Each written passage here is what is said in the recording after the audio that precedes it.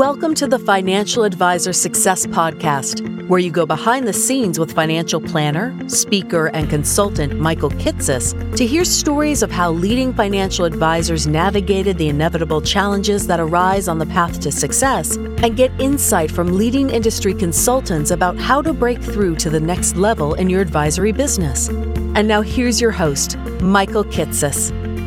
Welcome, everyone. Welcome to the 286th episode of the Financial Advisor Success Podcast.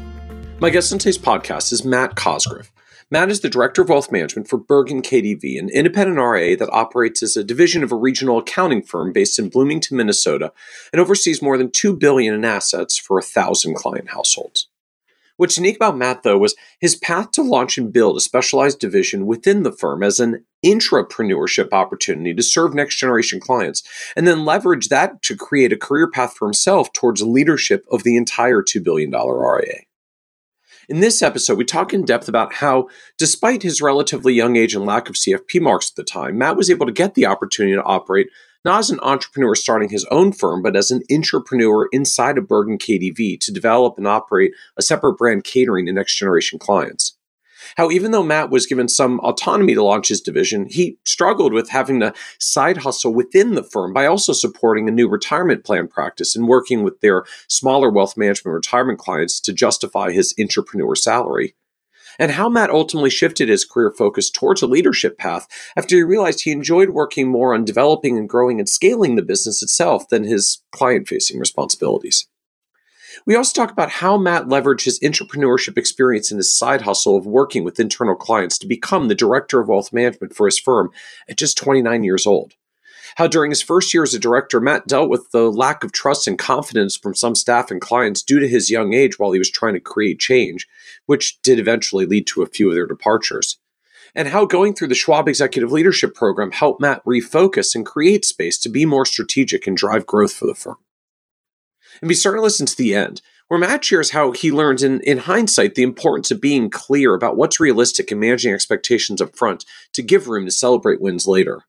Why Matt believes connecting with other professionals within the industry, including being persistent and staying curious, is key to creating your own career path. And how Matt has managed to avoid getting stuck on the ups and downs along the way and keep his focus on enjoying the journey. And so with that introduction, I hope you enjoyed this episode of the Financial Advisor Success Podcast with Matt Cosgriff. Welcome, Matt Cosgriff, to the Financial Advisor Success Podcast. It's great to be here, Michael. It's funny. I remember probably a decade ago stumbling across the blog the first time and thinking I just struck gold coming to kitces.com for the first time. So it's an honor and a privilege, and excited to be chatting with you here today. Awesome. Well, I'm excited to have you out as well. You've actually done a couple of guest posts with us on the blog over the years, and including one that you had done several years ago that I was kind of excited to come back to. I feel like it's sort of a theme for this podcast episode now to have you on. You had done this article about what you had framed as intrapreneurship. So, the industry and I guess just the business world in general likes to talk a lot about entrepreneurship, this idea of being a risk taker that goes out into the world and creates this new business thing. And hopefully someone in the consuming public will like it. And then you've got a business that you can begin to grow and build. And there's a lot of discussion around entrepreneurship and sort of the nature of it, which I feel like at least how it gets framed is a lot of sort of taking blind leaps into the wilderness. It's very isolating. It's very alone because you just kind of go out there and make this thing. And when you're getting started, it's literally only you. And you had put forth this idea that I really had not heard before you had reached out about it years ago, that, well, hey, there's this entrepreneurship thing where you do that externally into the world.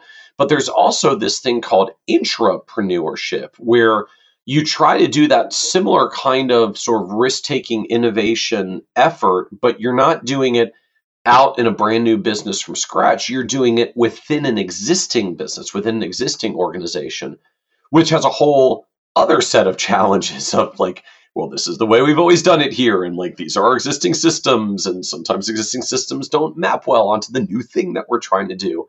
And so at that time, I think you were working on an intrapreneurship opportunity around building out a service model for next gen clients and doing it within a larger established firm as opposed to hanging a shingle.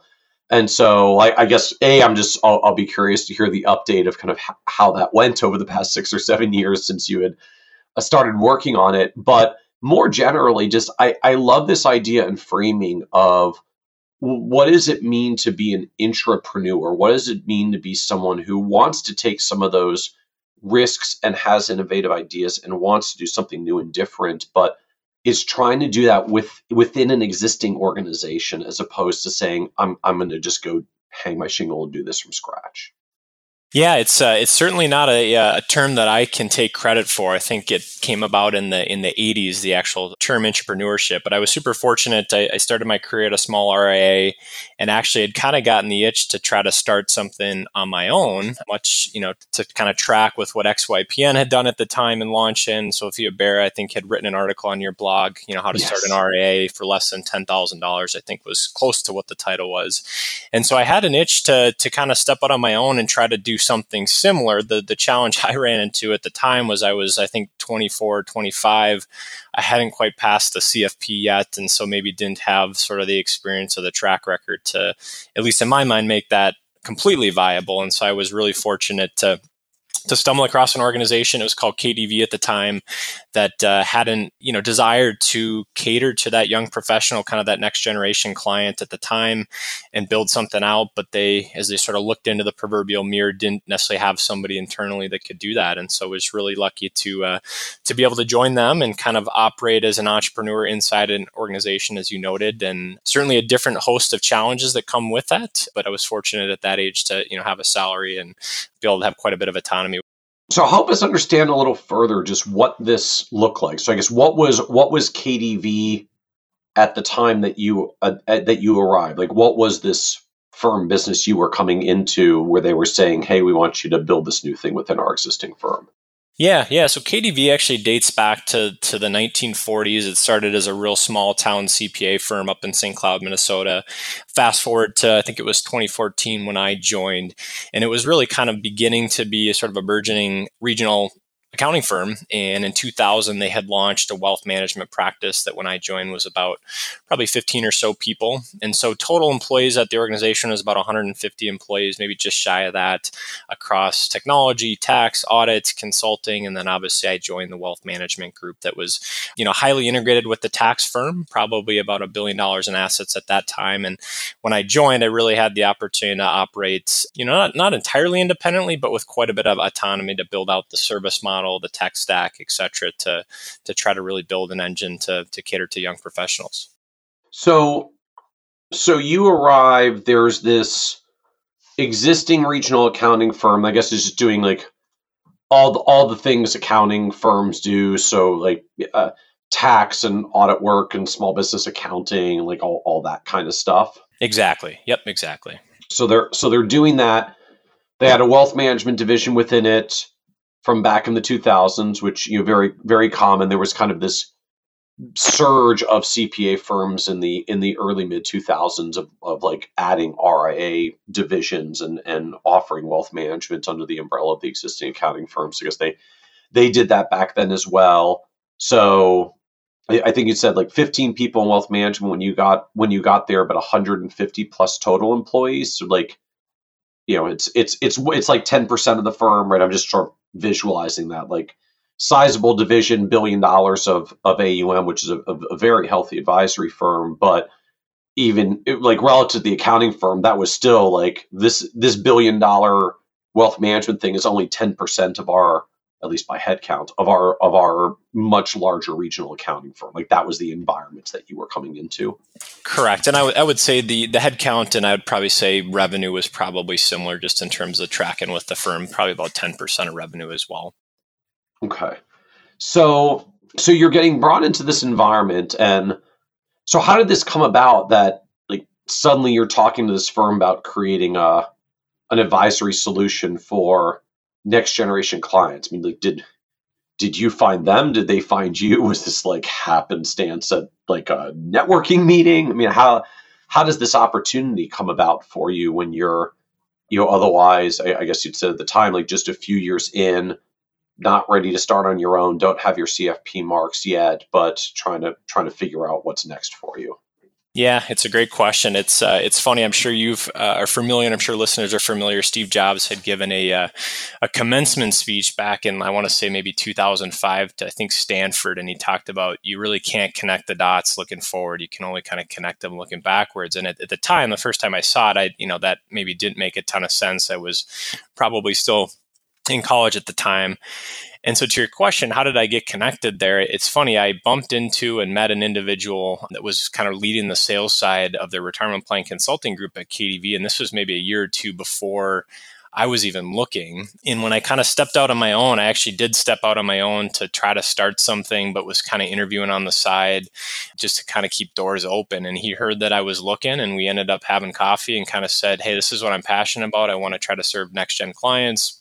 I've got some experience and energy around the retirement plan consulting world. And then I've always enjoyed just sort of the practice management and leadership side as well. And he basically said, why don't you come build it for us? And I said, that sounds amazing. You mean you're going to give me a salary to basically be an entrepreneur inside of an organization with resources and give me some autonomy? And the answer was yes. And, haven't really looked back since. It's been about 8 years, and it's been a really fun, albeit, tons of challenges along the way. So I guess just help me understand a little more how this comes about. Like, the number of people I'm imagining who are listening who are like, I'd like a salary to launch my own thing from scratch. Like, how exactly does that happen? Like, just how does that come about? Yeah. And I think to be clear, I didn't just have 40 or 50 hours a week each week that I got to just sort of build this in a vacuum, right? I mean, I had to sort of almost internally side hustle. I know that's a common phrase that's thrown out when people are launching their own firm independently, is maybe doing a side hustle just to get some money or revenue in the door to put food on the table, support your family. And so I had to do that internally, doing a couple things. I was able to kind of help on the new business development or sales side for their retirement plan practice. And then I was also working with just some traditional smaller wealth management clients, and then kind of traditional smaller retirement plans as well. So I didn't have 40 or 50 hours a week just to solely be an entrepreneur, although I would certainly have loved that. I did have to sort of pay my way through it, if you will, in terms of adding value, which was good. I mean, it gave me an opportunity to continue to grow in a lot of areas, and I think broaden my skill set, which came back to hopefully help me down the road. Interesting. So I think that's powerful framing. So they didn't quite go so far as to just say, like, here's a salary, go make this thing from scratch, let us know in a year or two how it's going. This was hey, there's some things that you could be doing in the firm that we'd like you to be supporting on now. Like, take some of the smaller wealth management clients, take some of the smaller retirement plans, support our team doing some of the sales calls and business development for retirement plans. But we recognize, like, that's not going to take your full-time job. And so, sort of by design, like, that's part of your time. At least it helps to cover your salary for some of the work you're doing around here. We know it will have extra time for you as well. And with the extra time, Matt, like, go start getting this next generation client thing launched. Correct. Yep, exactly. So can I ask, like, what was the salary? Like, what were they willing to pay you to, like, build this and start doing it from scratch? That's a great question. So it was 8 years ago. I want to say it was maybe like 50 grand. I remember coming out of college and being $10,000 or $15,000 less than that. That was, 10 or 11 years ago. And you hopefully brought in some new business, which as a 22-year-old, I think everybody listening can appreciate that that's darn near impossible when you've got certain minimums. So yeah, I want to say it was like 50 grand. And, again, that's 50,000 more than anybody that's out starting their own firm. So at the time, that was. Yeah. I mean, 10 years ago, a couple of years of experience, like, that was a good number. Salaries. I mean, it is interesting, like, salaries, even starting salaries for students now, like, we're, on the new plan of recruiting side, where we're placing a lot of rising college students, like, we're seeing folks that are getting placed in the mid 50s or even the low 60s sometimes with, financial planning, education, no marks yet, little or no experience yet, because there's just such a talent shortage now. But right. 10 years ago, like, that was a sweet salary for getting going and being able to start building a building a thing you want to build and not have to just do it from zero, from scratch. Yeah. I was super fortunate, and again, it's one of those things. Sometimes it's just luck, and I still think back to that day. I met the gentleman. His name was Gary Vogasser at a Wild game, and I almost didn't go to the game, and likely wouldn't be where I'm at today if that didn't happen. But I think it's notable as well. Like you weren't getting brought in with a 6-figure salary to go build this big thing, or to be getting a whole pile of clients while you're building it. I mean, just, this was a moderate salary to go start getting something started from scratch, right? I mean, I can just envision like the firm's trying to balance this as well. Like, well, we need someone to handle some of these smaller wealth management clients and do some of these smaller retirement plans. And it costs a certain amount for the firm just to get anyone to be able to handle those. So, if Matt can handle these, he's more or less covering his salary. And then if he can go build something with his additional time, then hey, we're all winning.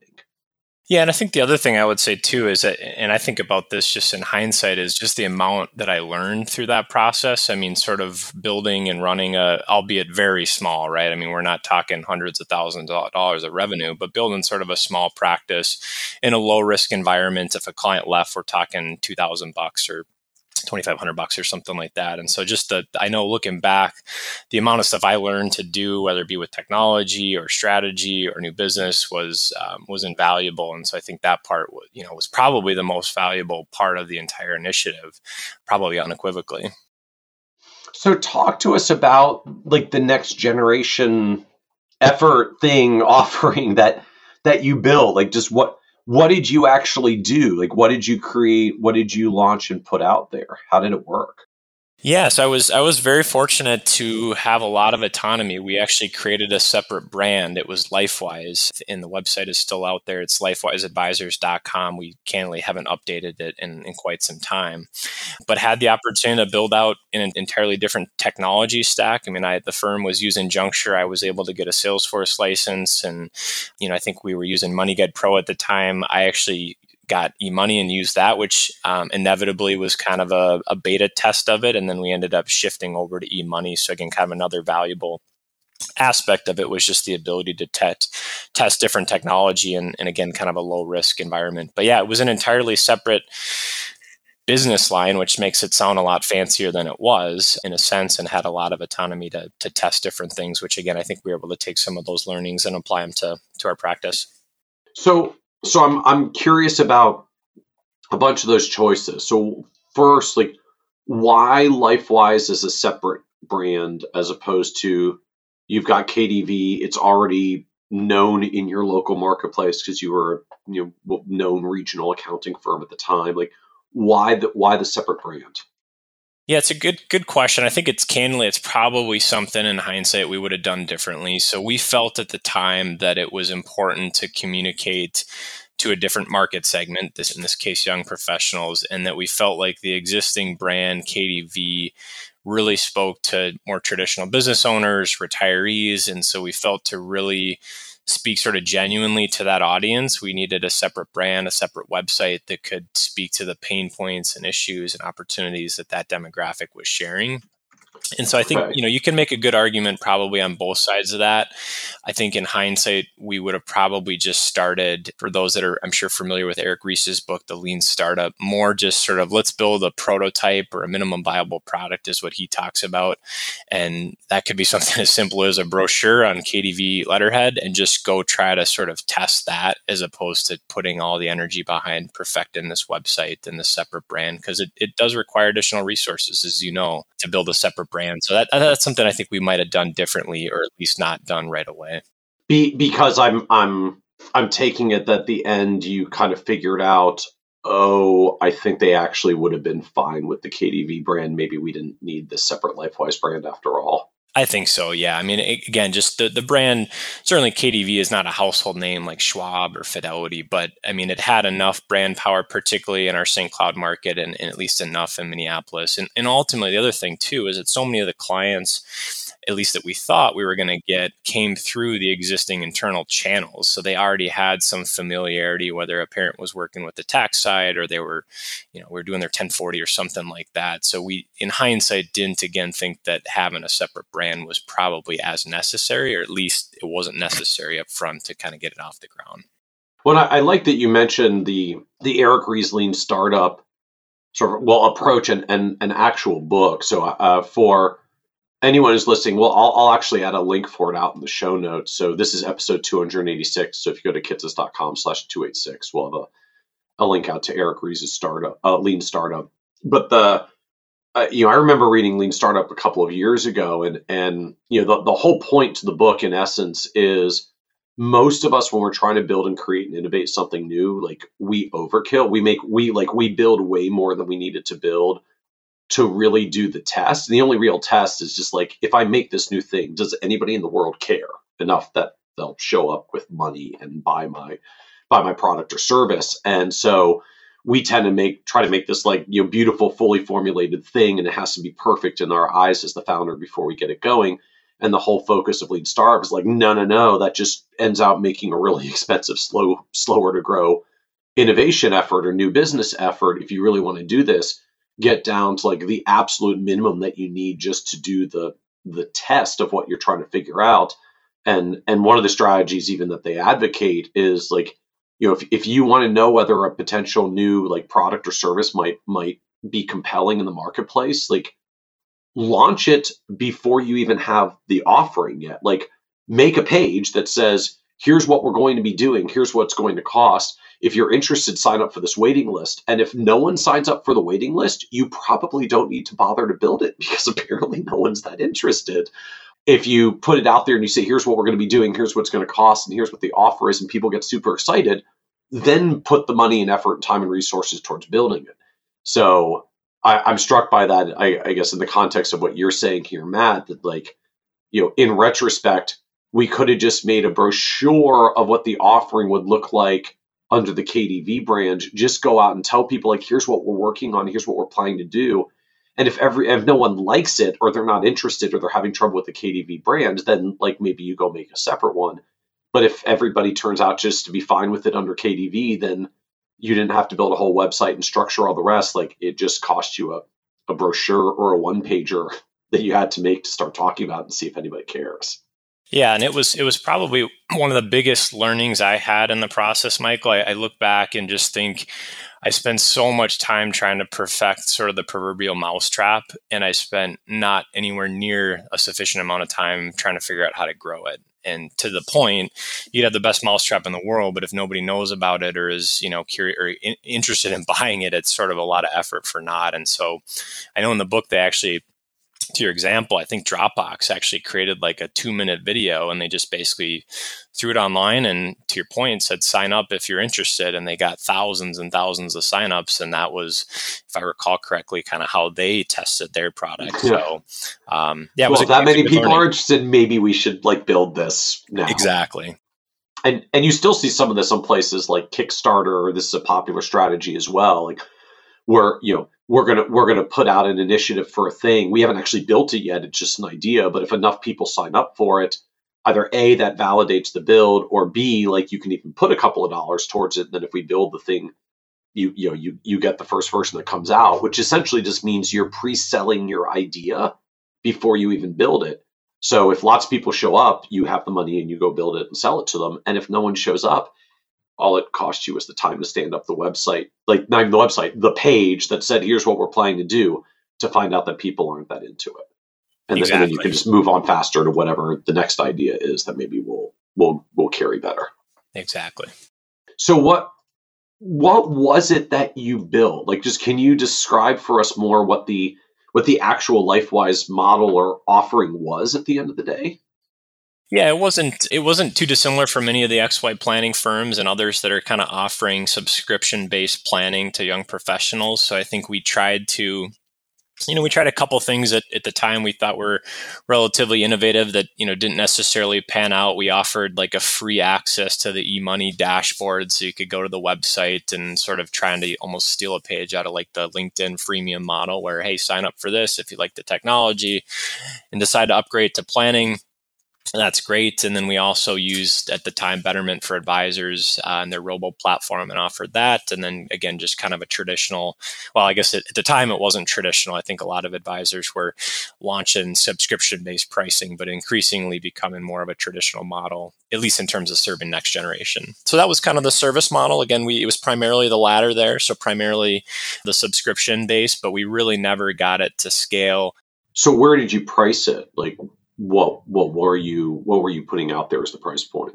Yeah, so that was something, again, you had to learn the hard way. I think we started at $1,500 up front and then maybe $100 to $150 a month. And again, what we found is it just inside of a larger organization. I mean, even if you get 100 of those clients, and I'll just throw out a simple number. I mean, if that amounts to $300,000 or $400,000 in revenue, if you're a standalone, that's a lot of money because that's becomes effectively your take-home pay after you cover some overhead and maybe one staff inside of an organization where we've got offices and infrastructure and shareholders that are spec'd in, anywhere from probably 20 to 30+% to the bottom line. It just, the economics of it inside of a larger organization we found just didn't work as effectively as I think we've seen a lot of really great success in the independent space. Interesting. So just this whole effect of, look, I can get my 100 clients at a average of $3,000 of revenue per client.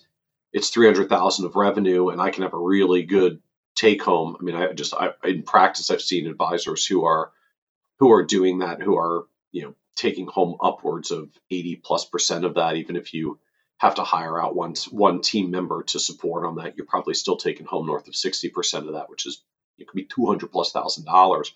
But when you do that in a large firm, it's like, well, Matt, here's your allocation of the staff overhead, and here's your allocation of the technology systems costs, and here's your allocation of the rent, and the shareholders want to see their 20+% profit margin, and you go all the way through that. Oh, and you got to get paid as well, hopefully, for what you're doing. Like, it gets a little hard suddenly to do it at $3,000 of revenue per client. Yeah, and I think one of the other challenges we ran into to that point, Michael, is, and you've written about this, is if we think back, advisors were worried, or at least some were, about robo-advisors sort of taking over. And I think to your point, you talked a lot about, and this proved out in sort of our instance with LifeWise, is that technology can scale service, but it can't scale necessarily customer acquisition. And so one of the things that we ran into is it still took a lot of work to go find these people. And it's one thing if you're acquiring clients, you're going to pay $10,000 or $15,000, $20,000 a year into perpetuity. If they're going to pay $1,500 up front and then maybe only $1,000 ongoing, there's a lot of work on the front end. And so that was another challenge we ran into. And even being inside of a larger organization that could refer clients, is we found that a lot of the clients we were working with on the tax side were not 32-year-old people that are launching a medical practice or a dental practice or something like that. They were 55-year-old business owners. And so just the demographic that we were going after was not necessarily the demographic we had a ton internally. So notwithstanding what I know is often a popular discussion about wealth management and accounting firms, which is we have all these existing clients on the tax business and sometimes in the small business accounting business that we can cross-refer over to wealth management. Not so much necessarily when you're trying to create a younger clientele, Gen X, Gen Y sort of service model. Like, great when you want business owners with liquidity events heading into retirement, maybe, but that was not the LifeWise focus. Correct. And I think, the other thing I would have done differently, and I know you pound the drum on this a lot, and I agree with it, is we would have been more focused. I mean, we just sort of said young professionals, which 25 to, 40 years old was at tens of millions of people probably in the US. I think we would have gotten a lot more focused and tried to maybe just go after young dentists or something like that, because we do have some of those niches on the tax side that it would have probably better aligned, and at least up front allowed us to focus limited marketing resources to that target segment. So the core of the offering of the, like, what do I get for my $1,500 up front plus $150 a month. So I'm presuming like I got a like eMoney financial plan up front. I get ongoing access to the eMoney dashboard. So you're kind of like, your private mint.com just for you with our firm. You've got access to the Betterment platform. So, low cost diversified portfolios. What else was in there, or how are you like layering ongoing meetings and ongoing service into this beyond the like you've got access to your dashboard part? Yeah, that's where the service model probably mirrored quite a bit our traditional wealth management model. So we talk a lot about our 5 pillars, which again mirrored the CFP's kind of 5 core disciplines: financial planning, investment management, tax planning, estate, and risk. And so that was really what we focused on, but just focused on within sort of the framework or through the lens of a young professional. And so it typically lended itself to 2 to 3 meetings a year. You alluded to obviously building out the financial plan up front and then kind of updating that ongoing. So that was really the service model. Again, it wasn't too dissimilar from the traditional wealth management model. So it sounds ultimately like you had some sort of challenges for fully scaling this up, and I want to come back to that in a moment. But just from the ability to execute that with a growing base of clients, like I guess I'm just wondering, I mean, how manageable was that? Like, was it, was the technology enough that you were able to at least service the clients profitably under this model? And it was just a question of how do we get the volume of clients? Or was it hard to even do the amount of service work that it took for the fees that you were getting paid to, just deliver enough value that clients would retain and keep paying those fees? I think it was probably a combination of kind of all the above. I think where we eventually landed is we did increase the pricing. So I think we eventually landed on like $2,500 up front and then maybe $175 a month. So I think that would have helped just from the revenue and scalability perspective to an extent. I mean, you're still inside of a large organization with overhead, so that was always going to be a challenge. And I think we could have certainly improved and solved the volume piece. I mean, there's so many success stories, obviously, many of which have been on the podcast or in the exploit planning community. So I think we could have solved those. The challenge that I kind of eventually ran into is I learned about myself, I guess, through this process that I really liked working on the business more than in it. My opportunities within the organization to grow, outside of LifeWise kind of presented themselves in a way where I could really continue to put a lot of time and energy into working on the business. And so that ended up just becoming more my full-time job, to the point that the real issue is just I kind of ran out of time. And so that's where, we didn't end up scaling it maybe to the extent that we had set out to at the front end. So how many clients did it end out accumulating up to? We probably put effort in for 18 or so months, maybe 24 months. And I want to say we probably got 15 or so clients, call it, I'd probably have the number somewhere, maybe 50,000 in revenue. I don't think it ever surpassed that. So, I mean, it wasn't all for naught, but it was far from, I think, the success that we would have hoped it to get to. And again, it was partially the two reasons we talked about. And then a lot of the third one was just I started to run out of time and saw opportunities to grow and continue to be challenged kind of come up in other areas of the firm. So just that bottleneck of like, financial advice businesses are almost never, if you build it, they will come kinds of things. Like just you have to go out there and get the clients, and the challenge just like getting the clients, getting the volume of clients is hard, especially if you're going to get a volume of clients. It's like, well, then maybe we should just go after clients that write bigger checks anyway. So like volume of clients and not necessarily as large checks just became challenging. Correct. Yep, exactly. Yeah. Truer words have never been spoken. If you build it, they will not necessarily just show up.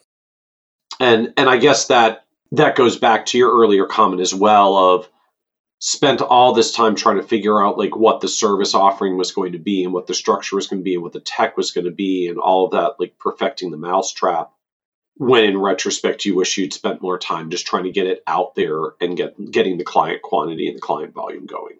Exactly. Yeah. I mean, in hindsight, I would have spent all of 30 minutes creating a brochure using more or less a watered down version of our existing service model, and then spent, the rest of the next 2 years just trying to get clients and iterate from there. So that was probably the biggest learning I took away from that. And again, it was invaluable. I guess I wish I had read the lean startup at the front end of that and not the back end. But again, that's sometimes how it works. Just one or two other quick questions. I want to move on to sort of the next stage of it. But just I was struck, why the tech changes? Why Salesforce instead of Juncture? Why eMoney instead of MoneyGuide? Yeah, it's a good question. I think two answers, kind of one for each of the tech pieces. I think on the planning software side, we felt like young professionals needed more cash flow planning. And so MoneyGuide Pro, as you know, is more goal-based. And so we really wanted to help younger clients learn to manage their cash flow, particularly if they're potentially starting a business or paying off student loans. And we just felt like that could model that out better. And then the second piece of that being that the eMoney at the time, I don't think MoneyGuide Pro had a kind of a vault or a dashboard. We felt like that was something. And then the third reason being that at the time we were beginning to think about transitioning sort of the larger practice, if you will, from MoneyGuide to eMoney. And that was sort of a low risk way to test it out with some clients. So that was it on the planning software side. On the CRM side, we wanted to do some integrations with like HubSpot, I think it would have been at the time. And Juncture, as you know, was desktop based. And so it just didn't have maybe the marketing capabilities. But again, in hindsight, would have probably just gone with, for sure, just Juncture. Because again, it was more about just get the MVP or the minimum viable product out and worry about the technology later. But those were kind of the thoughts at the time in terms of why we use the two different tech pieces. Because just ditching Juncture and, well, I guess not ditching because the rest of the firm still had it, but not using Juncture and all the existing systems and getting Salesforce and standing it up and figuring out how to use it and the learning curve and all that was just time you spent on that in retrospect could have been out there just trying to get more initial client volume going. Exactly. Yep, exactly. And I am curious quickly just to come back once more on this MoneyGuide versus eMoney. Just there's so much discussion from, at least I feel like from MoneyGuide directly, and granted, maybe this is dated because you were building before this, but they've been building blocks. They talk about setting up simple goals for younger clients so they can do the planning. I feel like there's a lot of advisors out there who kind of frame MoneyGuide's goals-based planning is great for working with younger clients because you can just kind of take quicker slices at goals and move on and not have it be as time intensive as cash flow based planning. So just I'm struck that when you were building a business to actually serve next generation clients, you wanted to move away from MoneyGuide and over to eMoney. So can you talk a little bit more of just what was not working around MoneyGuide goals based planning for younger clients? Yeah, and to be clear, I'm not going to suggest that one is perfect or that one is the right answer or not. I think for us, we just felt like being inside of a tax firm or being born out of a tax firm, tax planning and the integration of tax and how that impacts cash flow planning. We felt like we needed a little bit more robustness to the planning software to do that. And again, that's not to say that's sort of right or wrong. That was just sort of the way we viewed things. And so that was a big driving force behind it. But I agree. I mean, and again, potentially it would have done it differently just given how scalable and simple MoneyGuide Pro is and how it can really focus on, okay, let's just focus on savings and then maybe you handle cash flow in a spreadsheet or something like that. So not to mention it's more expensive, but it did give us a really good glimpse into how the tool could be used that I think helped when we did make a fairly large change effort to shift gears at the broader practice level from MoneyGuide to eMoney. So last question on the LifeWise part, just I want to actually come back to you. One of the trade-offs for doing this in the entrepreneurship context is I own my thing. It's mine to own, it's mine to grow, it's mine to sell. I get all the income. As the practice grows, I get all the remunerative benefits of that. So I'm wondering, as you picked this entrepreneurship path, I'm wondering, how are you going to get compensated as the client base grew? So what was the upside for you if you weren't building it internally and owning it? And then ultimately just how did you think about owning client relationships versus building this at KDV, where ultimately like it's their clients and you're bringing in and servicing them. So how did comp work, and how did you think about ownership? Yeah, so comp was pretty straightforward. It was just salary plus bonus. And, as it is today for us, advisors have salary plus bonus that's driven by acquiring new clients and retaining existing clients. So mine was very similar to that. The ownership piece, I knew going in that I was not going to own the clients. It was at 150 employees, it was a shareholder-led organization. So I think at the time there was maybe 20 to 30 shareholders. So I knew at some point there would be an opportunity if the firm kept growing and I did a good job, hopefully there'd be an opportunity to become a shareholder and an owner in the larger organization. But up front, there was no sort of like carve out or anything like that specific to those clients. And, candidly, I don't know that there would have been a ton of value, at least to the stage that we got it built, just at only 15 or so clients. So it wasn't something I was too terribly worried about, and obviously was trying to provide value in other areas of the firm as sort of my quote unquote side hustle as well.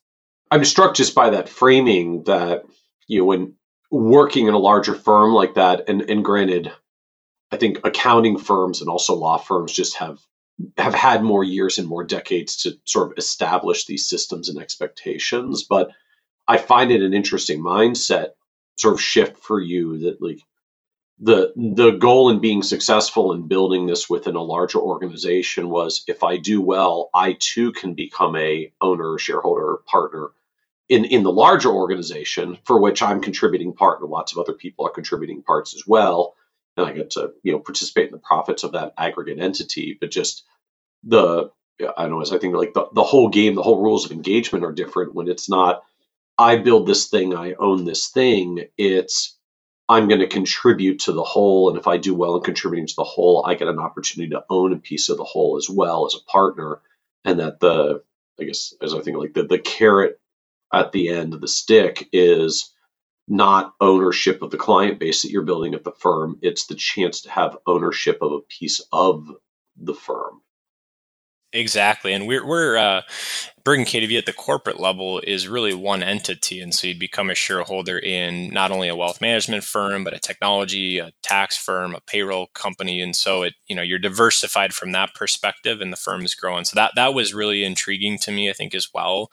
I know that's one of the challenges many young advisors and both out of college and just coming out of college faces. There's a lot of small practices, and there's certainly opportunity in those, but the career path or sort of the opportunity to ownership might not be as clear. And so coming to an organization where there was 20 or so shareholders that achieved that, I think just gave me a little bit more confidence that while there's no guarantees, there was an opportunity there. And that's certainly been a fun journey so far.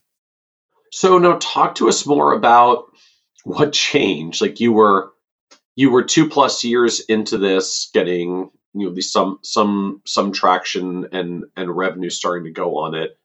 And as you said, it sounds like there were sort of two things that happened simultaneously. Like your own journey, you found I actually like working more on the business than in it, which starts leading you in kind of a leadership management path as opposed to build a client base and serve the client's path.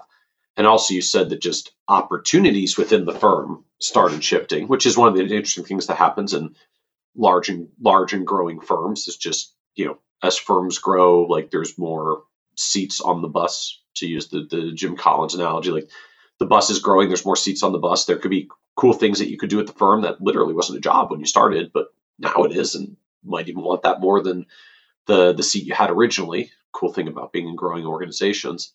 So talk to us more about like what changed after a couple of years. What shifted? What happened at KDV?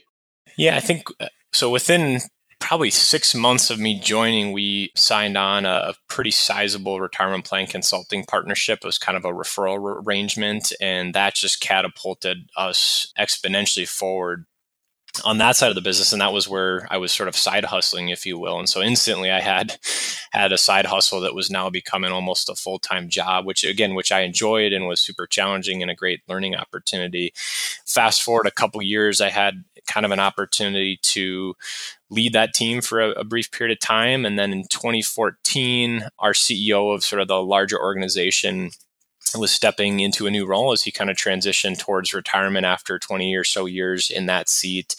And the gentleman, Dave Hinnenkamp, who's a mentor of mine, actually was the person that founded our wealth management practice back in 2000. He elevated into the CEO seat, which created an opening for what it was essentially the director of wealth management role at Bergen KDV. And I threw my name in the hat, probably thinking it was maybe 10 years too early, and just got really fortunate and lucky to be able to get the role and the opportunity. So the last 4 years I've been leading our wealth management, our larger wealth management group. And so that kind of instantly put a pause on LifeWise and some of the other things that I was doing, because I had sort of a new full-time job, if you will. So just paint the picture for me, like timing wise. So you 2018, you get the gig. Like how long have you been out of school at this point? Like how old or how many years of experience do you have coming into here's $1 billion firm you could run? Yeah, that was, I still sort of pinched myself and I'm not quite sure what they were thinking, but I was 29 at the time, so I hadn't quite hit 30. I graduated in 2011 from St. Olaf College down in southern Minnesota. And, I had a couple internships before I graduated, but had by and large been in the industry about 7 or 8 years. And yeah, again, like I said, just got really fortunate to step into a role that I'm super passionate about. And I think learned through some of the struggles with LifeWise that I really did enjoy working on the business. And I'd always enjoyed being part of a great team and leading. And that was something I was really fortunate to step into that opportunity, but albeit green, I guess, to say it politely. How did that happen? I mean, how did you get the gig?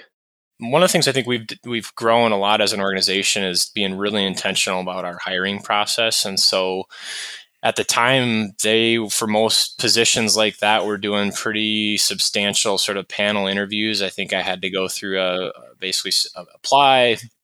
There was internal candidates. I don't think there was anybody external.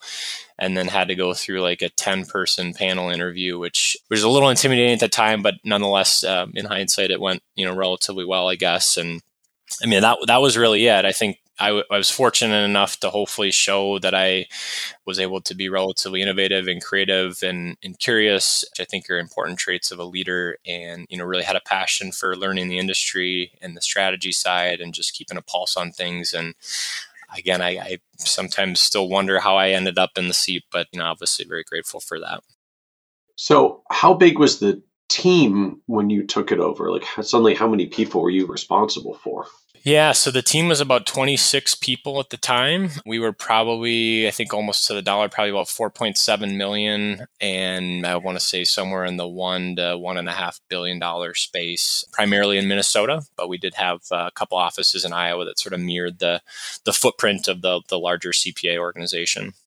So 4.7 million of revenue and $1 billion of AUM. Correct. And I guess maybe a point of clarification too, that includes retirement plan assets. So we have a pretty sizable retirement plan consulting practice. So that call it $1 or $1.5 billion is both individual sort of traditional wealth assets and then also defined contribution assets. I was going to say just that kind of revenue to AUM ratio where you're down in kind of the 30 to 50 basis point average revenue yield. Sam, I'm assuming that means there's retirement dollars there as well, where we tend to bill lower, as well as individual client wealth management dollars that we tend to bill higher. Yeah, exactly. And I think back, so Dave called me to let me know I got the position. Again, this would have been in May of 2018, I think, and I hung up the phone and kind of had one of those oh my God moments. Like, what did I just I got it. My God, what have I done to myself? Yeah, and I think the scariest part is for a day I couldn't tell anybody because they wanted to let I communicated obviously appropriately to the larger group, and that was honestly probably the scariest day because at that point I was feeling like, oh my goodness, like I have to do this all myself. Like who am I to think that I can do this? And then I think what I learned pretty quickly is at the end of the day, I don't have to do all this. I have to create an environment for our team to be successful. We're really fortunate. We've got so many good people, both leaders and advisors, client service team members. And so I think once that switch kind of flipped and, it was out in the open. And I realized that, again, I just had to be somebody that could help kind of create an environment for the team to be successful. It was not to say it wasn't without its challenges, but it gave me a little bit more peace of mind that I didn't have to do it all. Well, I like that framing that wait, I don't actually have to do all of this. I have to create an environment where our team can be successful. It does kind of change the stakes a bit. But I guess at the same time, I'm wondering, you're 29 years old, coming into this senior leadership role with I'm assuming some folks who are literally double your age, many of whom have been there, years or decades longer than you, because you'd only been there a couple of years at that point since you'd come in on the LifeWise end. So just how does that work? I mean, how do you try to set your own sort of authority or leadership with just that kind of age experience difference of the people that you're leading? Yeah, it's a great question. It was definitely probably one of the biggest insecurities or challenges I had up front. I mean, you alluded to it. I mean, in some cases, people had been in the business longer than I had been alive. And so to walk in and suggest that I know more. And I think that was kind of the irony of the role. And I think, frankly, the irony of a lot of leadership roles, I would say, is that oftentimes, frankly, many times, significantly less about every core domain within the business, right? I mean, we have a chief compliance officer, chief investment officer, chief planning officer. And at the end of the day, I'm never going to know nearly as much as those three individuals know about their particular domain. And so I think once I kind of understood that was okay. And ultimately, again, I didn't have to be the smartest compliance person or the smartest investment person. I just really had to set the direction and try to create that environment. I think that helped, but it did. I mean, it's probably only within the last year and a half have I really become super comfortable with that. And I've been fortunate that we have such a great team and people that I think have been super supportive of me, that have sort of allowed me to, to work through that. And I never felt like, people weren't willing to listen or anything just because I was younger. So I think that was something probably more in my head than in reality. But, if I had come in guns a-blazing and trying to tell people exactly what to do, I don't think I would have been given as much grace. So you got to find the balance between the two, I guess. So how do you go through the process of, just for a term, learning all the things that you need to do and figure out how to do in that kind of leadership position if you hadn't necessarily had the experience of doing it yet? Yeah, I mean, that has been something that has been, another challenge. I'm a very curious person, I guess, by nature, and I love to learn. I love to read. And so I basically just for 2 years tried to read as much as I could, ask as many questions as I could, lean on the people that, were already on the team. I mean, the nice thing is the leadership team that I was stepping in to lead had largely been intact for a period of time. We made some changes, but that certainly brought a lot of institutional knowledge that I didn't necessarily have to just suddenly know. But leaning on Dave, who was previously in the seat, and then again, just being curious and I guess being humble or dumb enough, I guess I'll let the audience decide to ask a lot of questions and sort of not think that any question was off limits. And again, that's a balance. Obviously, you want to instill confidence in people, but trying to just ask a lot of questions as well. So it's something that, continuing to learn, but been fortunate that we've got a lot of good infrastructure, team, and resources to support. And then just recently, I guess maybe the last piece I'd add is I was fortunate enough to go through the Schwab Executive Leadership Program, which has been amazing. And that, I wish I'd maybe gone through that a year or two prior to stepping into the role, but that has been, kind of another accelerant in my learning journey and I guess development as a leader. So can you talk more about that? Because I think a lot of folks aren't necessarily familiar with Schwab's Executive Leadership Program. Yeah, so I candidly wasn't familiar with it up until maybe a couple years ago, and our relationship manager at Schwab invited me to apply. Or I guess I don't remember exactly the logistics of it, but I think somebody internally then had to nominate you. But essentially, the program it's a 5 or 6 course program that's a year, and so it's 30 or 40 people in very similar roles, anywhere from sort of chief operations officer to director to maybe like a managing director of an advisor team. operations manager type roles, really any leaders that there's no age component of it. I think they tended to probably skew a little bit sort of G2, if you will. And the topics were positive leadership, marketing, entrepreneurship, talent management, and then of course I'm going to forget the fifth one. But it was an amazing program. It was basically, call it maybe 2 hours a week, sort of an hour class on Friday, and then an hour or two of homework throughout the week. And then we obviously went through it during the pandemic, so we didn't get together the first time. But the biggest thing was really just the network of people that you meet, not too dissimilar from XY Planning Network or other networks, but just the community that you build and the friends and resources that you develop. That's where so much of the learning, comes about. But that was instrumental in helping me continue to grow as well. Interesting. So 2 hour. So I think you said like 2 hours a week and an hour of class, like two hours a week of homeworky or like self-directed things, and then an hour of an in-person class. Yeah, so they use a platform called Corp U. And so I think Monday through Wednesday, there's anywhere from 20-ish to 30-ish minutes of kind of self-directed reading and materials, recorded videos. Thursday is generally like an hour a small group session. And then Friday is sort of the larger cohort, if you will, that's generally teacher-led with and some really cool professors from University of Michigan and Boulder, and essentially leading courses on those topics with sort of an RAA flavor. So yeah, it was an awesome program. We actually just got back from our capstone here just about a month or so ago. So how long does it take to go through the whole program? Almost 12 months, I think, exactly. So we started it in January of 21. We wrapped in December of 21. And then with the pandemic, kind of the spike in January, I guess we pushed out our capstone till, I guess what it would have been April of 2022 or so. So it's about a year-long program.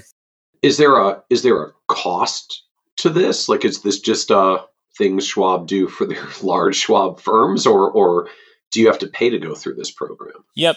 There's definitely a cost. So it's, I want to say it was like $5,000 to $6,000, and then obviously airfare and lodging for sort of the last class. And I would say it's from a pricing perspective, it's very competitive. I know there's another one we're putting one of our advisors through called G2. I'm sure many listeners are familiar. So that's another one that we've started to use. Philip Palaviv's G2 Leadership Institute. Exactly. Yep. And we've heard really good things, thus far. One of my colleagues is going through that. So we really want to continue to invest in leaders. We think, at the end of the day, if we're going to get to sort of our organizational goals, probably the biggest challenge is just going to be finding and retaining enough great people, and particularly great leaders. So that's something we want to continue to invest heavily in developing leaders into the future. Very cool. Very cool. And because I was going to ask, like, is the, because I think Palaviv's G2 program is just open to anybody who wants to apply. Schwab's, it sounded like you said, like, you have to be nominated internally at Schwab. So presumably then, like, you pretty much have to be an RA at Schwab, using Schwab to be able to get nominated into the Schwab program. Correct. Yep, exactly. Yeah, you got to be custodied with Schwab and then have an internal nomination. I think there's like a 2-year waiting period. So, you can't have somebody go every year. You've got to maybe go every couple of years. And yeah. And then so waiting period just being like a firm can't so a large firm doesn't just like own a permanent seat of like 1 out of every 40 is from our large firm, because we're constantly rotating our own next generation leaders through. You have to be a little more selective if you're a large firm putting people through. Exactly. Yep. You don't get a permanent seat. And I would say they do a really good job of balancing it out. I don't think there was more than one person from any one firm. Firms ranged in size geographically, as well as size-wise, and just sort of focus areas. So I think there was a lot of good diversity of thought and learning, and yeah, definitely a program I couldn't recommend highly enough. So any like particular, I don't know, ahas or takeaways for you in going through that program? Yeah, I think probably the biggest one was just sort of a framework, or being really intentional about change management. I think at the end of the day, any of us that are leading practices, building our own practice, at the end of the day, we're trying to continue to evolve and change is oftentimes scary. And it's a different challenge to do that at scale with 30 people than it is to change with 1 or 2. Not to say one is harder or easier, it's just a different host of issues. And so I think the framework that I walked away with around change management was something that was definitely a takeaway. and more just being really intentional about how you effectuate change, creating urgency, painting a picture of, the benefits. And so that's something as we think about a lot of the change initiatives that we're trying to embark on to continue to grow, I will definitely be applying much of that learning that I maybe didn't have prior. So can you share a little more about that? I mean, just I feel like that label out there, be intentional about change and manage the change, is sort of like, I feel like that's a thing we say. I know it's never very clear, like what that actually means. Like, what do you do or not do or do differently than, I don't know, than dealing with change where you're not being intentional? Like, what does it mean, or what were you learning to do that you might not have been doing previously on your own? Yeah, so as I think back, one of the big change initiatives we've had over the last 4 years is really trying to create what we call sort of the Bergen KDV way. So we had grown up a little bit in silos and having practice in St. Cloud, one in Minneapolis, a couple in Iowa. And so there was sort of different ways of doing things. And we really wanted to create sort of one coherent client experience.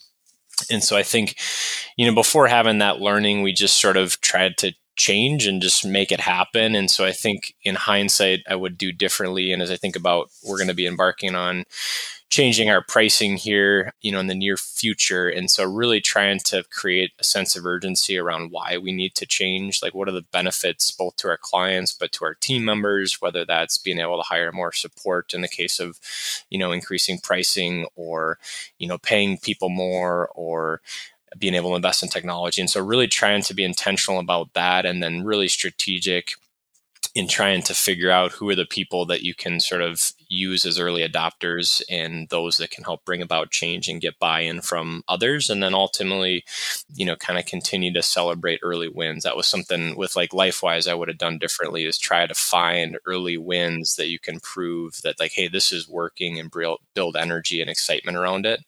So just a couple of those as examples, just again, building the energy, kind of creating clarity around the why, and then getting early wins would be a couple of the pieces of that framework that I would have taken away that are hopefully relatively concrete. So that's not necessarily around, at least I think, but that's not necessarily around like doing the change differently per se. It's like the change is still going to be the change. You had an intention to do it when you decide you were going to do it, pricing change, or, create a unified, the Bergen way of things. The change management for you, it sounds like, is heavily focused around just how do we get the team to have buy-in, to be on board, to be ready to go with it, where like that's where you need more clarity around the why and clarity around the strategy, and like adopters who can help champion it for you and celebrating early wins. Like that's all, at least as I would hear it, like that's all, how do we get and sustain the buy-in from the team for the change? But like the change is still going to be the change. We're trying to create the momentum around it from all the people who don't always like change naturally. It's a fairly simple, albeit, challenging to execute, 8-step change framework. And to your point, it didn't change sort of like the initiatives that we were trying to implement change. It really just changed how I and maybe our team think about how we need to do that more effectively and more intentionally. So that was, again, probably the biggest takeaway, was just how to do that, because at the end of the day, we're always going to be changing, both as an industry and as a firm. And so I think being able to do that well, hopefully will be, in some ways a differentiator for us. So what does a typical week look like for you at this point in the leadership position that you have? Yeah, it's a good question. I would say it has certainly evolved. So when I first stepped into the role, I felt like I was probably wearing 5 or 6 hats, still doing quite a bit of client work, trying to offload some of the LifeWise stuff, stepping in to fill, holes where maybe people had left. And I think probably just in the last 6 months, it's been a really cool thing to see. We've, continued to hire great people and have sort of director or manager level roles that are managing a lot of the teams within the department that tie into our leadership team. And so my role has, increasingly shifted on driving growth, and then also driving sort of the strategy, and then again, trying to create that environment for the team to be successful. And I think one of the challenges that has come up with that is we get so used to, as advisors, being in sort of the day-to-day grind and back-to-back meetings and emails, and that, is awesome and feels good and feels like you're adding. I think sometimes when you get into a leadership position where you actually have finally created some leverage and some space to think and be strategic and drive growth, it can almost be a little bit disorienting, just because you start to question, like, hey, am I really providing value as I just think about this problem and how to solve it? And that's been probably one of the biggest challenges the last 6 months or so, is how do you create that space and then be okay with it as a leader? Because day to day, to your question, there's more of it, and I think that's good. But it is again, it's a little bit different than the constant firefighting that was kind of part of my role the first 3 or so years. Talk to us more about that. I'm struck by it because I feel like there's so much discussion in the context of growing and scaling firms. Like we're doing all this work to create more space for ourselves as leaders, to have more time, right? Have time to work on the business and not in the business, or to think more about strategy and growth. So I'm fascinated by this framing of, like, I got there and I started getting more space, and then I basically started feeling guilty that I had so much free time. This sort of, maybe that's my words on top of it, but I kind of feel like that's what I'm hearing from you. Like, you got to the part where you had the space, and then all of a sudden it was like, oh, I feel weird. I have so much free time. Like, shouldn't I be doing something? Yeah. I mean, I think we as advisors or managers, leaders, get so used to the hamster wheel that is the day to day. And so as we're in the process of doing our strategic planning. So our fiscal year starts July 1. And so, as you know, we operate on EOS. And so we just had our big annual actually yesterday. And so rewind back a couple weeks, and I've blocked off time on the calendar as focused time to really think about the business and how do we improve it and how do we continue to grow and give team members a great experience. Meanwhile, the team is working their butts off, serving clients, dealing with fires, dealing with team member stuff, and so that it is just kind of a disorienting feeling when I'm thinking 1, 3, 5 years down the road, when so many of our team caught up in the day to day. And that's part of it, right? So I think just becoming comfortable with that and knowing that we've got really good people that can solve the day to day. And part of the role that I sit in is trying to figure out how do we navigate moving forward. So I think it's just something it'll come more natural as we continue to grow, but it's definitely an adjustment period, I think, particularly the last 3 years. So how else are you handling that? Like, just are there things you're doing to get more comfortable with it, or to recreate some of the focus for your time if you suddenly feel like you have to redirect the time?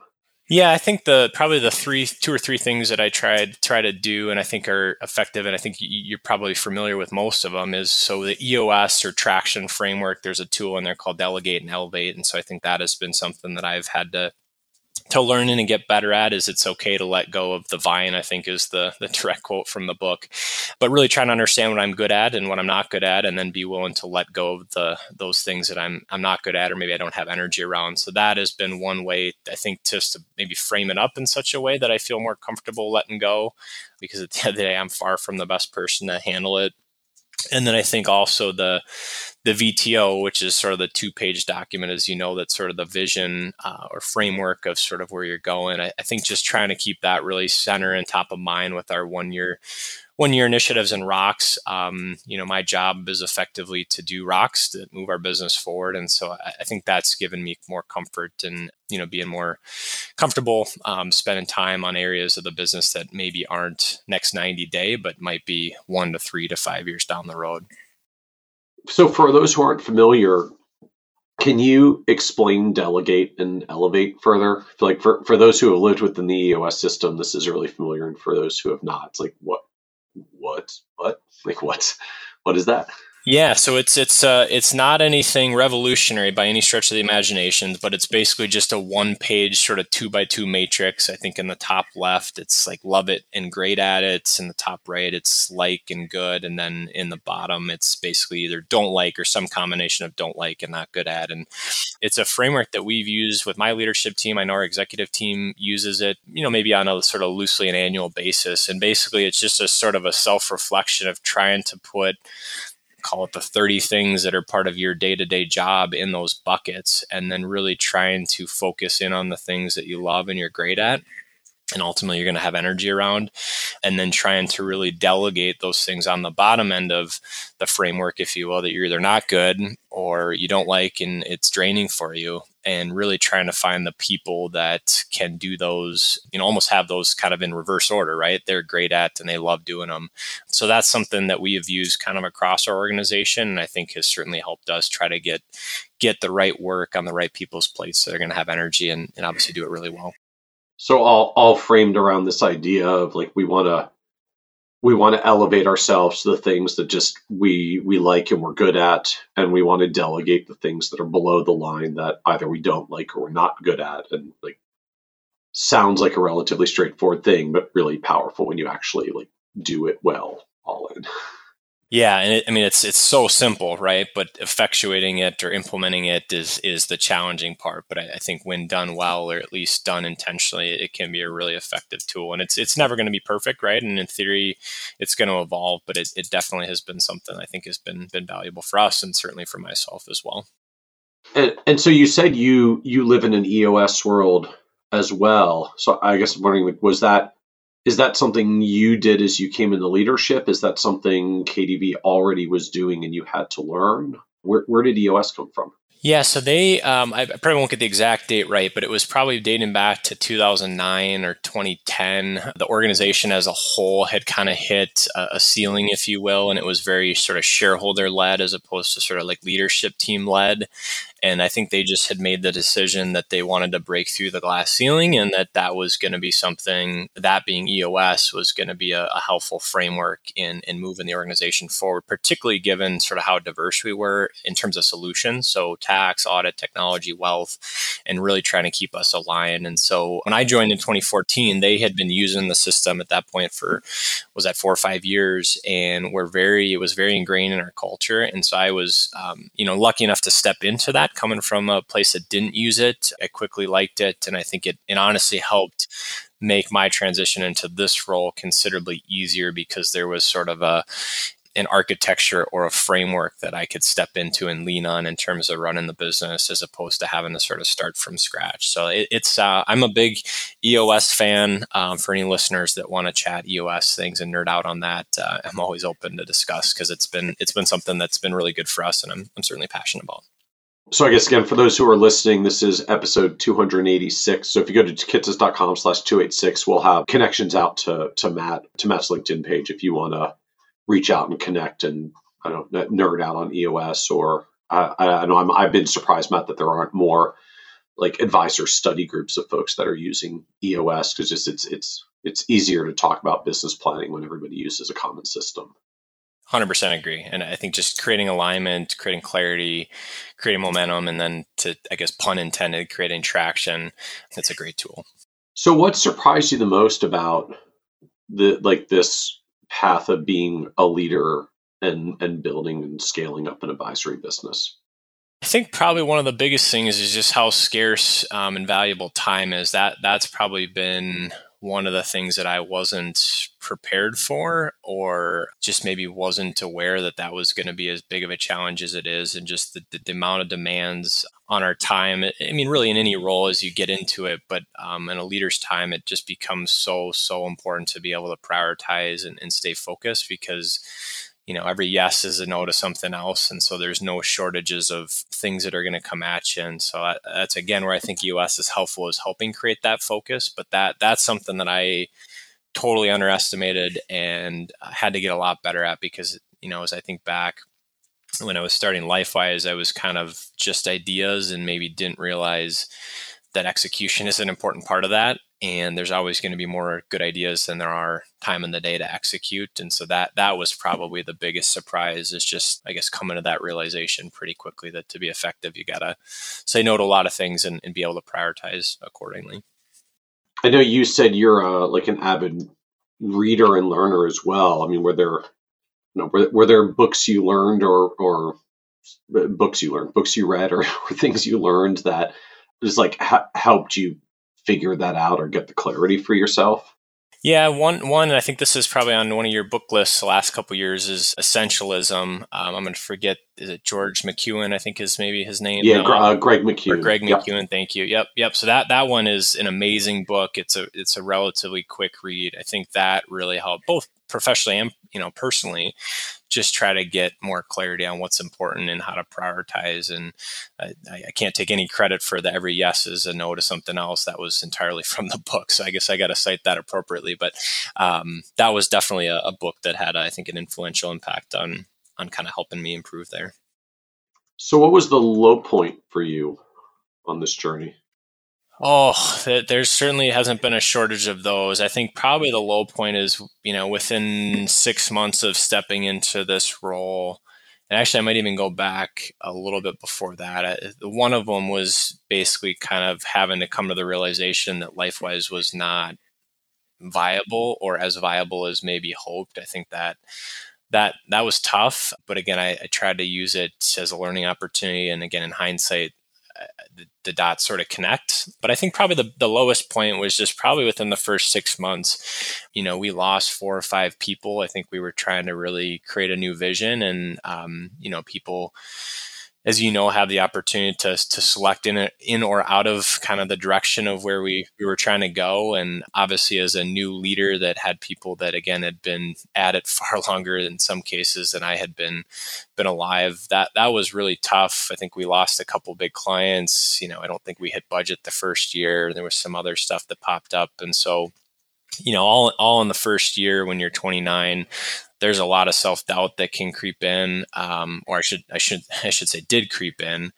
But I tried to remain sort of confident in the journey and the learnings, and again was really fortunate to have a good team and a lot of supportive people within the organization that got us through. And now as I think back the last 2.5 years, we've had the 2 best years ever, both as an organization, but then also as a department, our wealth management group, and the people that we're getting to join our team are just amazing. And we've had on our team, to be clear, it's both new and long term. That's been a really fun part of the job to see. We get to add new people to our team and our culture. So, but definitely some low points and speed bumps, and a lot of mistakes on the way.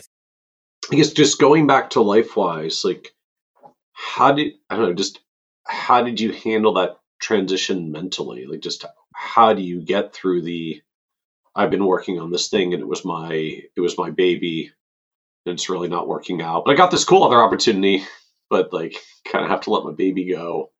Yeah. It wasn't, in some respects, it wasn't that challenging because the firm, I never felt like, oh my gosh, my job is on the line or anything. Like I felt like the opportunities that were presenting themselves outside of my focus on that were in areas that were going to move me along professionally a lot faster and allow me to develop and learn a lot faster. And so in a lot of ways, I was okay with it. It was just more sort of like, I guess, the embarrassment or the disappointment of like, hey, you tried something, it didn't work out. But, I grew up playing sports. And so that was, I guess, a theme or something you learn pretty quickly in sports is you're not going to win them all and you just got to try to dust yourself off. So that was, again, a disappointment and something tough, but I think I was able to see sort of the silver lining in it was just the opportunities that lied ahead.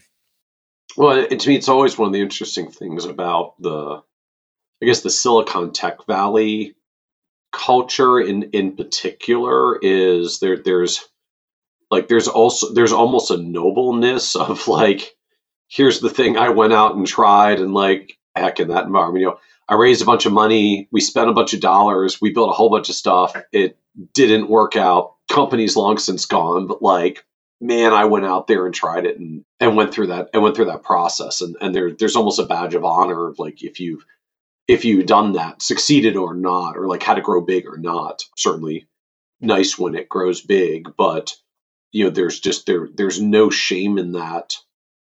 In a lot of the tech world, because it's so hard to do. Just the respect for having done it and taking the leap is really powerful.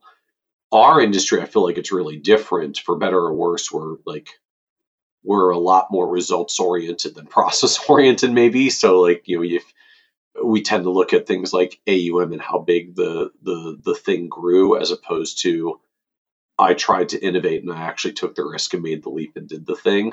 So just I'm struck by that distinction. It's not often I find that I hear folks that just have kind of gone through what you've gone through and are just comfortable to say, like, I tried something, it didn't work out, and now I'm doing a cool thing and it's working great. And like, that's just all part of the journey. Yeah, and I think I guess I would add to. I mean, it's easier to sit here today and say that. I don't know that I would have had probably. I'm sure it still felt a lot worse in real time at the moment when you had to accept that transition. Exactly. Yeah. But I think with age or time, I guess, comes perspective. And so I think that, hopefully I've been able to broaden that perspective and again, connect those dots to steal the Steve Jobs analogy. But yeah, definitely during when it was happening, it was not fun to go through that, and certainly filled with, frustration and disappointment. Anything that you wish you had done differently in this? Like, just I'm struck in particular your comments, like, within 6 months of stepping in the role, like, lost 4 to 5 long-term team members, lost a few big clients, like budget didn't hit. So, like, are there things now that you wish you could tell you from 4 or 5 years ago as you're getting ready to step into this role of what you would do differently?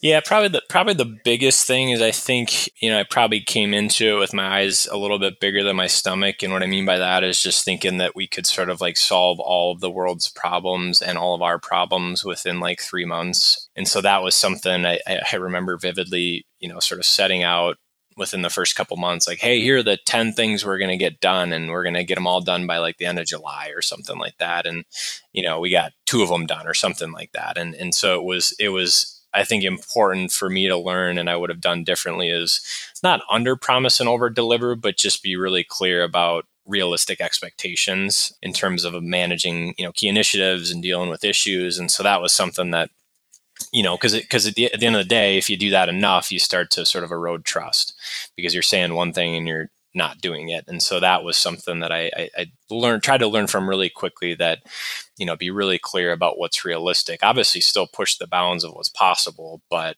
also sort of set expectations, particularly new in a role. So that would be one thing. And then, there's a great book out there. It's called The First 90 Days. I don't know the author, but that's something that I, of course, did not read the first 90 days, but probably read, after the first year. But I think it talks about, which is something I wish I had known, or a framework I had, just how stepping into different roles can be different depending on the situations. And I won't remember all 5 of them, but like one is turnaround, one is just sort of like continue the momentum.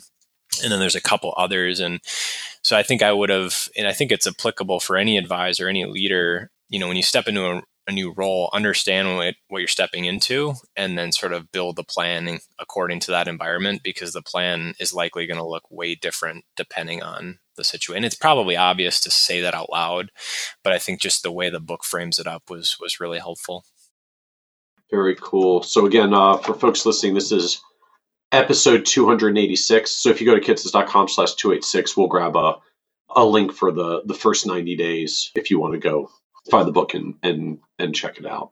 So Matt, what advice would you give younger or newer advisors coming into the industry today and trying to chart their own path? I think that probably the biggest thing I would say is just stay really, really curious and always be willing to reach out. I've been amazed at how supportive and open our industry is in terms of, particularly in the RIA space, and just in terms of being willing to share everything from, strategic decisions to how do you solve this problem to comp info. I mean, just literally you reach out to somebody. It's amazing how willing and supportive the advisor community is. And so I think that's something that, it can be kind of intimidating when you're 22 or 23 coming out of college and reaching out to somebody that's been in the business for 20 years plus or minus. But I think that's something I tried to get involved in FPA. And so I just would encourage people to be really curious and tap into the industry, tap into your network, obviously, of avid Kitces readers and the XYPN community. Again, I think that's hard to do when you're first out of college because you may not have the connections. But if you're curious and have that desire to learn and grow, that would probably be the biggest thing. So I think I'd hopefully try to emulate that through my career. So how do you make that happen in practice? I mean, like, I hear you in our industry's really open and willing to share. I've found that as well. But just how do you make that happen in practice? I mean, just are you literally cold emailing people? And if so, what do you actually say to get that conversation going? Yeah, it's a good question. So I guess to be more specific or sort of tactical, I mean, a couple of things I would encourage those getting into the business. I leaned pretty heavily on our alumni network. So as I mentioned earlier, I went to St. Olaf College in Minnesota, and they have a pretty robust sort of alumni database that I was able to tap into. And again, you can go in there and filter by fields or different sort of criteria. And I think then it's as simple as, if they've got an email, great. If not, find them on LinkedIn and reach out. It's amazing how supportive people are in the industry. But then also if you say, hey, I went to your alma mater, there's usually another level of energy and openness to connect. And so that would be one way. And then again, what were you asking them when you reached out? And just to hey, I'd like to pick your brain. Can I get you coffee? Can I have some time on the phone? I've got a particular question. I just want to feed at the font of wisdom. What's the pitch? What's the outreach? How do you actually open these connections or doors? Yeah, I mean, I would say any combination of all of the above. Certainly in today's world, I think being able to do that digitally for 30 minutes on a Teams or Zoom meeting. But my approach was usually just, hey, I stumbled across you on the alumni network, either in the industry or curious about getting in the industry, and I'd love to learn from you and just hear more about your career. And people inherently like talking about themselves, and so people are genuinely pretty open to sharing their career and wanting to help people too. I mean, obviously people want to help people too, so that's another part of it. So yeah, I would say that's kind of how I approached it. I was fortunate enough to have a couple people in my life. A hockey coach when I was in high school, and a college friend's dad were both in the business, and so that was kind of another in. And then I think the advice there is just to sort of stay proactive, right? People that are mid-career or far along in their career tend to be really busy, and so it's sort of incumbent upon you as that younger advisor getting into the business to be the one potentially reaching out, a couple of times a year to grab coffee. It's generally not going to go the other way. And again, people are always, at least in my experience, happy to help. It's just a matter of, you got to stay visible and sort of on top of it. I find there's also just a good parallel for that, frankly, for any of us who end out in a business development role as well, that there are a lot of people who may be interested, whether that's interested in mentoring or at least sharing some of their time, or interested in doing business with you and hiring you as their advisor, but they're busy, and busy people just something else came up that moment, that hour, that day in their life that they just didn't have the time or the capacity or the mental bandwidth to reply and say yes, I'd be happy to do that. But no reply doesn't necessarily mean they're unhappy or even that they're not interested. Sometimes it just means I just don't have time to deal with this at this exact moment. And so if you're persistent and follow up, sometimes the sixth one is the one that happens to actually be the moment that they're ready to say yes. And it's not because there was anything negative about the first five. If they're not saying no, it's okay to politely, persistently follow up. They might just be busy. Yeah, 100%. I think the same wisdom applies, when trying to get new clients too, right? Just because they didn't respond to the first voicemail and email doesn't mean they don't have energy around working together, but people are busy. And so I think that applies beyond just sort of building a network for your career, but to other aspects of the business for sure. Yeah, no means no, but no response can just mean I just didn't have the opportunity or the time or the bandwidth to deal with this. So if you keep trying, there's a decent chance it'll go better on a future attempt. Yeah, and then the key is to get to a yes or a no as quick as possible, right? So that's part of the deal. So as we wrap up, this podcast is about success, and one of the themes that always comes up is just the word success means very different things to different people. And so you're on this wonderful path of success with leadership in the firm of a very sizable business at still a relatively young age by industry standards. So you get lots of time to continue to grow and compound it from here. So you're on a successful business and career track. How do you define success for yourself at this point?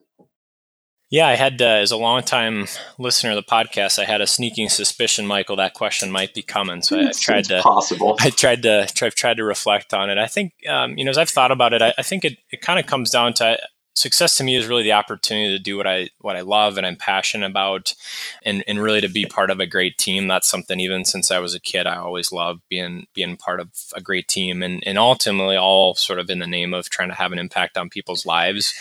And to me, that is, in my current role, that is more about impact in our team members' lives and allowing them to grow professionally and developing. That's really success to me, because I know at the end of the day, that's gonna serve our clients well. And so that's kind of how I think about success. And it's certainly a journey. And that's, I would add to that, being comfortable, enjoying the journey, both kind of the ups and the downs. Again, not to be cheesy, but that's certainly a part of it that I think falls into that, because there's certainly a lot of low points. That's kind of all part of the ride.